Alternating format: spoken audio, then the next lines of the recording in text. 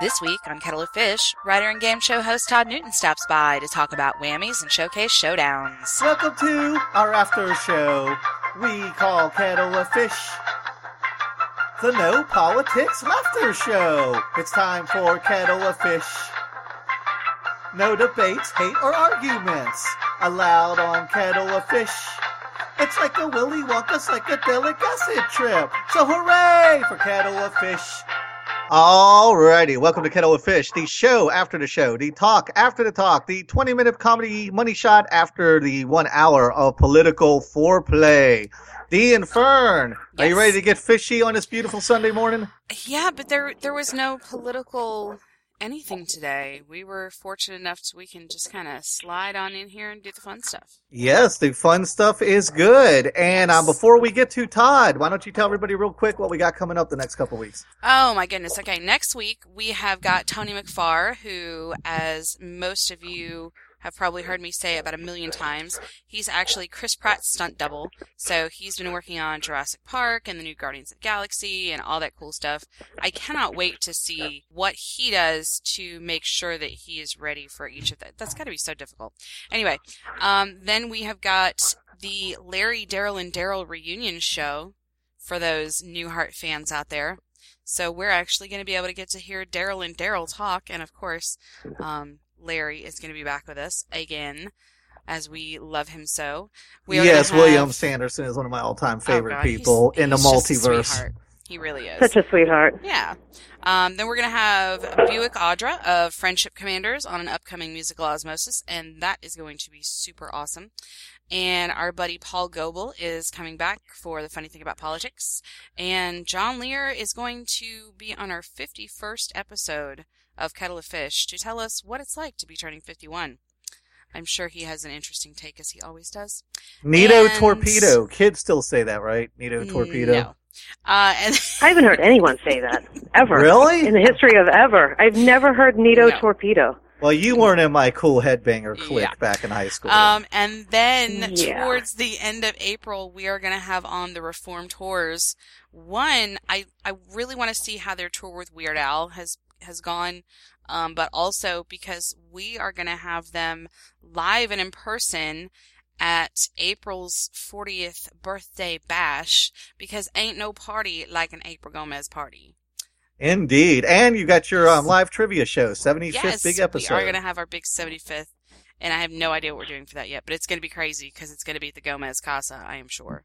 Oh, Fern, should I tell people I'm Nick the Saucy One Cat Source? I keep forgetting to work that into the intro.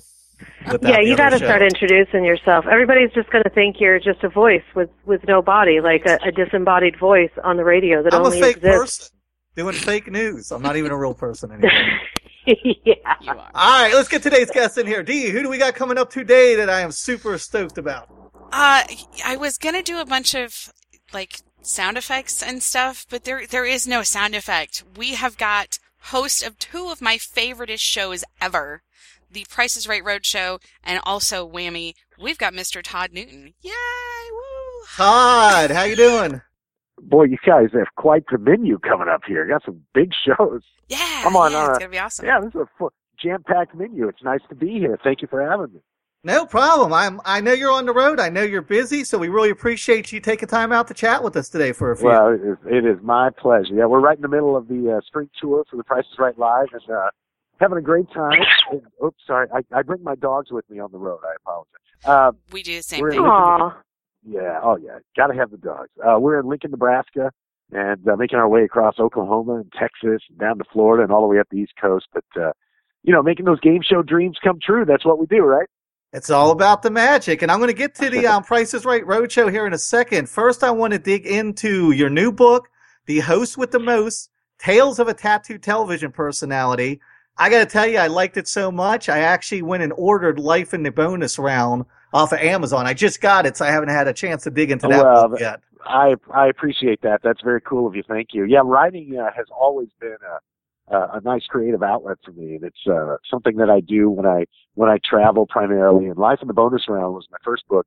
That came out in 2012, and Host with the Most came out last year, and they both do well. It's kind of a retrospective on a wonderful television career that spans 25 years now. And, I grew up in Missouri, very inspired by guys like Johnny Carson and Bob Barker, who would entertain millions of people just by being themselves. When I figured out what a host really was and what the differences were between hosting and acting and being a comedian, I just kind of jumped into it with both feet. So those are filled with great stories and encounters with the guys that taught me how to do it right. Mr. Barker, of course, Chuck Barris from The Gong Show, Gene Rayburn.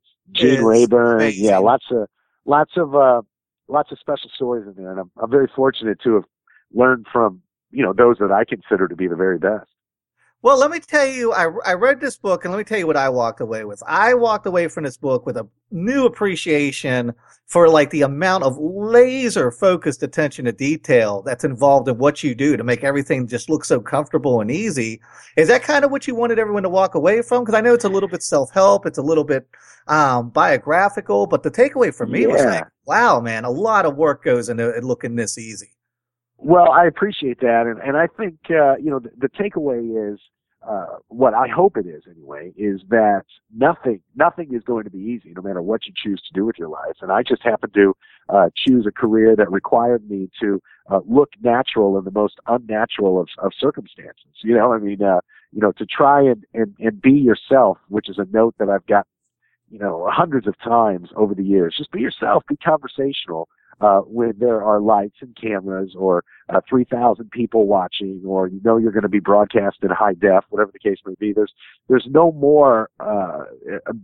bigger of a challenge to be yourself than in that situation. But it's the same thing if you want to be a doctor, or if you want to open your own business, if you're an entrepreneur.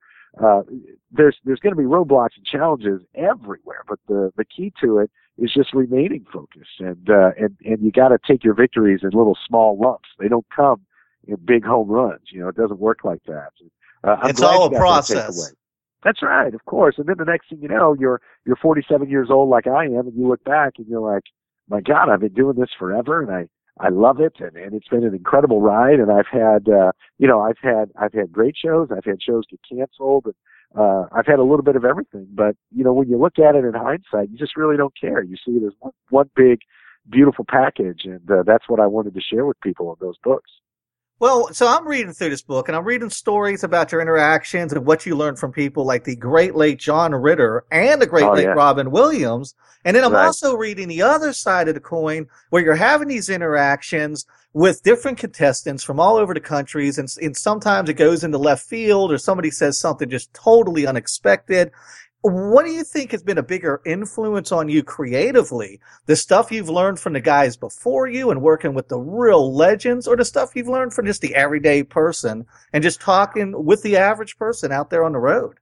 Well, that's a great question. And I think my answer to that is I'm very lucky in the sense that most game show hosts, or any kind of non-scripted television host, you get to do your 13 episodes, and then you sit back and those episodes air, and you hope you get picked up for another season, and so on and so forth. But when I work on a game show, and we just wrapped Monopoly Millionaires Club late last year, I immediately go right out on the road doing the Price is Right stage show. So I have the great benefit of being able to do this, about 250 nights a year. So I constantly have opportunities to hone my craft and see what works for me and what doesn't. But to answer your question, the most valuable piece of advice and the biggest learning tool came from Bob Barker, when he told me that the key to this is understanding that every contestant has a story. There's a reason why they're all there. And there's a big difference in introducing the audience to Helen from Montana, who is going to play for a trip to Las Vegas, or introducing her as Helen, who just retired from the post office. She hasn't had a vacation in 45 years, and all she's ever wanted to do is see Wayne Newton in Vegas. Now the entire audience has something invested because you took a little bit of time and you got to know this contestant. So I think that's what separates some hosts from another, and I learned that from Bob. Bob was the best at that, and I think he always will be. And but I wouldn't be able to hone that craft if I didn't get out there and perform in these beautiful theaters like in Lincoln, Nebraska. If I only got 13 tape days every year, that might be something that would slip through the cracks on. Well, let me kind of end with this because I want to get to the road show next. And I also want to talk just real briefly on your tattoos as well, as somebody who has many tattoos myself. I'm reading this book. I've been hosting for 4 years, different podcasts, several different podcasts. Me and Dee have built this network, and Fern as well. Sorry, Fern. I know you're back there with us. From the ground up. And this book really spoke to me. And I just wanted to thank you on a personal level and let you know that there are people out there reading this that are working on different levels of doing different creative things that are getting something from this book. And I know that's probably something you were concerned about writing it. And I just want to let you know, if nobody has told you as of late, this is resonating with people because the book resonated with me. So I just wanted to thank you for that. Well, that's awesome, man. I thank you very much. And that means a lot because I started my career in radio and, working overnight shifts at a top 40 station and, spinning these horrible records and, just trying to claw my way up in what was a very brutal FM radio industry. Yeah, I bet. The fact that that world has opened up and this podcast revolution has kind of taken over the airwaves, and it gives talented people like you guys the opportunity to broadcast to not only a small market but to the world, for God's sake. I mean, it doesn't, if you would have told me in 1989 when I put my headphones on for the first time that soon I'd be able to do a podcast and it could be as long or as short as I wanted, I could talk about whatever I wanted, and everybody in the world could have an opportunity to hear it if I could just introduce them to it, I would have thought you were nuts. It was, you just absolutely. You talked in between the New Kids on the Block records. I mean, that was pretty much all I had to go on. But it's changing everything. You guys are capitalizing on that, and that's a huge thing. So kudos to you guys as well. But I'm glad that. I'm glad you dug that out of the book, and appreciate it very much. Yeah, I mean, I always like to walk in. I always say I like to walk out of a room smarter than I walked into a room. That's how I like to go into situations. And I definitely walked out of this experience smarter than I walked into it. I gained some knowledge, especially the part about protecting your brand. I especially like that chapter because we're having some issues right now with something similar to that. And Fern, do you want to chime in here? I don't mean to be monopolizing. No, I think, one very important thing that Todd, you said, and this is kind of a mantra that I try to live by every day and try to relate to people who are going through difficult times, is that you have to take the victories, the small victories, and you have to use that as, basically I use it as fuel to keep myself moving forward and to say, I can't expect to go from zero to hero in 24 hours, so I'm going to take these small wins and these small victories, control what I can, and let the rest go. I can only do what I can do. And I think people mistake being positive for being happy, and they are very different things. To be positive is to take those small victories and to relish in those and use that as, okay, I'm doing something right.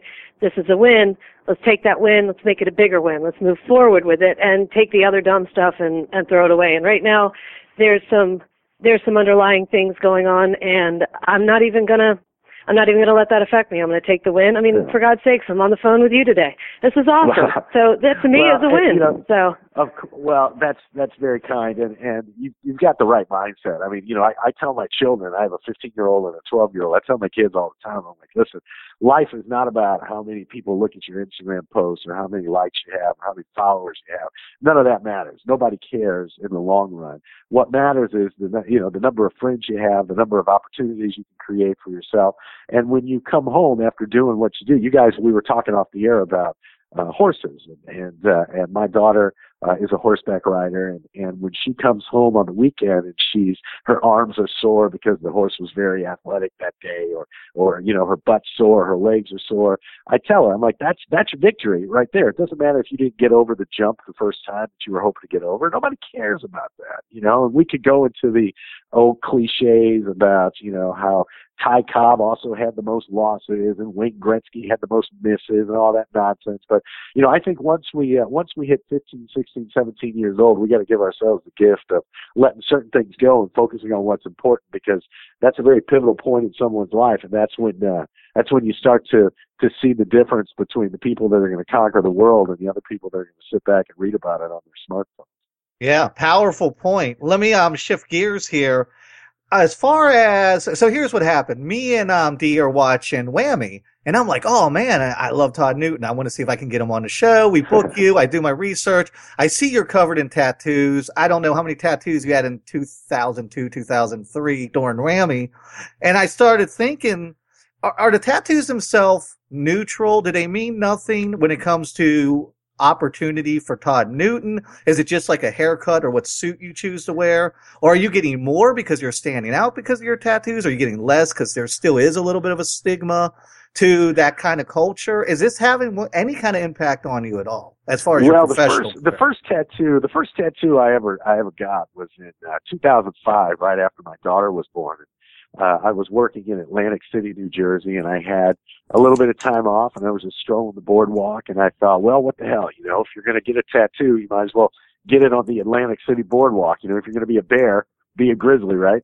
So I went in and I got my kids' names, both of my kids' names and my grandmother's name tattooed on my arm. And then the second one was on the other arm to kind of even things out. We just kind of slowly started progressing down. But the tattoos, some have symbolism, some don't. I think anybody who has a certain number of equal or a certain number of pieces will tell you that sometimes you just want to get a little piece because you think it looks cool, you know, or you have some space on your chest that you kind of want to fill up a little bit. But my tattoos are only a couple of mine are from the same artist. The rest of mine have been from my travels with The Price is Right, or, you know, speaking engagements, or just traveling overseas, which is kind of my passion.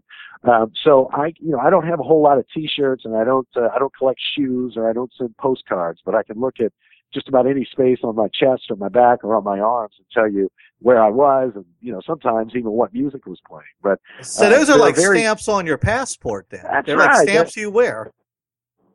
Things that you remember more about a vacation than sitting in a tattoo shop in Sweden at 11:30 at night. You can't understand what the artist is saying. He can't understand what you're saying, and you're just listening to the music and kind of getting in that hypnotic buzz of the tattoo machine. So, but a lot of my, you know, they just piece together, and I think I got to a point where when I reached my mid to upper 30s, I just kind of started letting people in Hollywood know that this is what you get with me. I thought at that point that I had more than proven myself on the red carpet of the Academy Awards or the Grammys or whatnot, and I'd done my share of game shows, and people knew what you were going to get if you brought me on board a project. And tattoos weren't going to change that.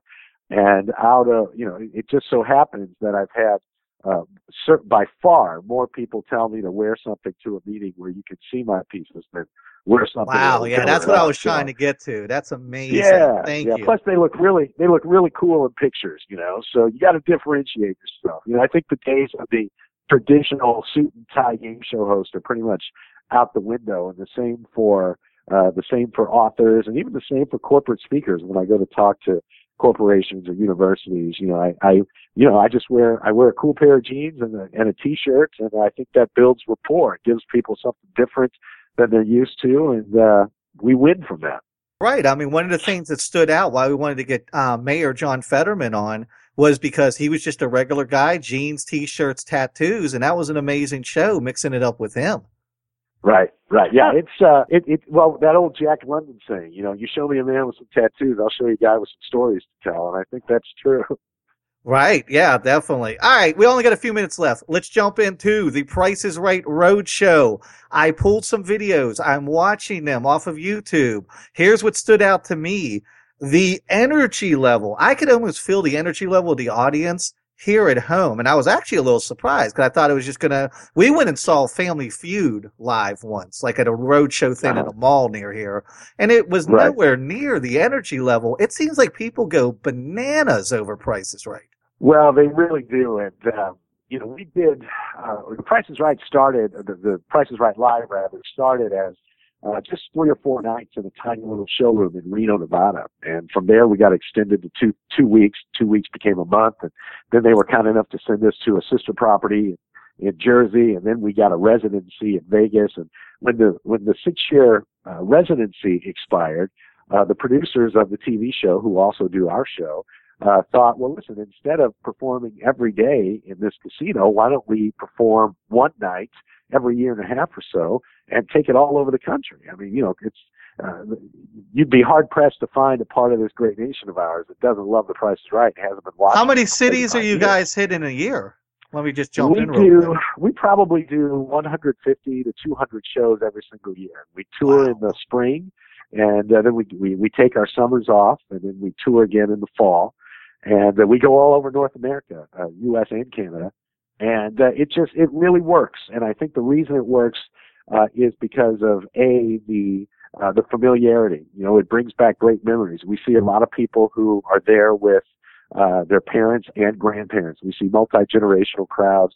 So you've got the familiarity of this wholesome brand that's been so interactive and so welcomed for so many years. And then on top of that, you've got the authenticity of the show. All of us that work on The Price is Right Live are game show fans first and employees second. Our set pieces are designed by the same people that do the TV show. Many of them have been used on the TV show.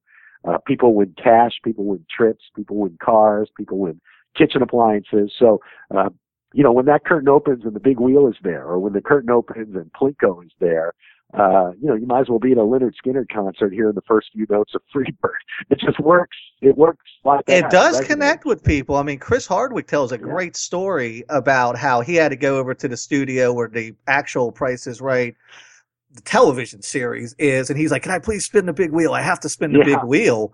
And this is Chris Hardwick talking about on his podcast what an honor it was. And of course the show wasn't on, and he just went there when nobody was there and spun the wheel and got such a kick. And this is a guy who has seen a lot in his life, and he's like, "I've got to spin this wheel." Yeah, there's something about it. It means different things to different people. And, it was just for me, my grandmother was the one that introduced me to The Price is Right. So I could take myself back there in an instant, and picture myself sitting on the couch with her, watching Bob. And, we see that. We see that in the T-shirts. We see that in the excitement. And it's just a wonderful 90 minutes, sometimes 2 hours, completely unscripted. I feed so much off of the wonderful audiences that we get. So, and because no two audiences are the same, no two shows are going to be the same. So we just can't, every night it's just a thrill. And we get to play these ornate theaters, just these historic rooms. And in Canada, they even put us in arenas. And it's just, it's a kick, and for a guy that never learned to play the guitar or can't sing a lick, it's close to being Bon Jovi during the 1986 Slippery When Wet tour as I'll ever get. Wow. One thing I learned too from listening to some stuff online is you guys actually pull directly from the audience, whereas Price is Right kind of like screens people first and it's a little bit prearranged. Right. And I didn't know that. Yeah. I kind of thought everybody just got pulled into like a raffle fishbowl and their names pulled out. No, well, when you're doing any kind of television show, there's got to be a certain degree of preparation. You can't throw caution to the wind. When those kinds of dollars are at stake. But with our show, we think it's only fair that since people are opening up their wallets and taking time off work and hiring babysitters to come see us, and some people drive 40, 50 miles to get to the show, we think it's only fair that everybody that's in there have the same opportunity to come down to Contestants Row and bid on an item and get up on stage. And we're able to bring more people up on stage and give more people the chance to win than they are on television, just because we can tweak things a little bit because we don't have those types of regulations. And I think the audience recognizes that and appreciates that. So the give and take really works. Well, I've got to put that on my bucket list. I've got to get out there to see it live, get on the road. I don't know if you guys ever come to Knoxville, but I've definitely. Well, they're going to be in Johnson City on spring break. So. Nudge, nudge. All right, let me hit this last point. What is the big difference? Are there any differences, rather, between the Las Vegas stationary show and having those Las Vegas crowds, which I know it's a transient city, a tourist city coming in, and the crowds you get going on the road? Do you have a different energy level or a different vibe doing this on the road than you do just performing this show night after night in Las Vegas? Well, different in the sense that the crowds are much bigger, when we're on the road. I mean, there's no thrill quite like seeing your name on a marquee on the Las Vegas Strip, and that's something that I'll always treasure. But when people come to Vegas for 4 or 5 days, they've got time. They can come see us on Friday or Saturday or Sunday. But if we come to Knoxville and we're only there one night, you better get those tickets, and you better put on get your Prices Right T-shirts, and you better be ready to go with your A game, because it's a one-shot deal until we come back around the following year. So the crowds are bigger. They're a little more energetic, I guess, because we're right there in your backyard. And I think one reviewer put it best when he said it's part game show, part rock and roll concert, part old time Baptist revival. There's a lot of screaming, a lot of hallelujahs happening. You'd be amazed how many people get up on stage and want to get down on their knees and pray that the Plinko chip lands in the big money. They get very religious when there's a new car on the line. But we have a great time, and the beautiful thing about The Price is Right is everyone is so used to rooting for contestants that they don't even know from the comfort of their living rooms that they have no problem sitting in a comfortable chair in the theater cheering for somebody that just lives right down the street. So it's a beautiful coming together, and we can definitely see that game show magic that's made the show a hit and the longest running game show on television. We can see what works. I could not agree more. Okay, Todd, we have got to get out of here. Do me a favor. Let everybody know where they can find you online. Your podcast, Talk is Cheap, but most importantly, your charity. Tell everybody where they can find Newton Fund for Kids and what they can do to help. Everything is in one convenient spot for you. It's at toddnewtononline.com. And the Price is Right stage show is pricesrightlive.com. So we look forward to seeing folks, and we hope to come out and spend a little time with us, hopefully get you up at that big wheel, and send you away with a big smile on your face and some cash in your pocket. All righty, sir. Thank you so much for calling in today, Todd. We really appreciate it. Appreciate your time. Thank you, guys. Best of luck to you. All righty. D. Fern. There we go. It is under our belt. We got to talk with Todd. I'm very happy. How you guys feeling? Super. I want to spin the wheel. That was great. Yeah, we all want to spin the wheel. We all want to hit the button and not get a Plinko. whammy. Just Plinko, man. Yeah, Plinko. That's one of the things you said when we were watching the videos. You're like, yeah, they have Plinko. And mine was like Mountain Climber. Because that was always my favorite Price is the Right game. Yeah, that was always a good one. You guys are forgetting about the hole-in-one, the putt-putt golf. Putt-putt's I always fun. loved that one. And the big dice. Dude, I watched Price is Right, like, with my mom, with my grandma, by myself. I didn't, every day of the week, it was a Price is Right day for me.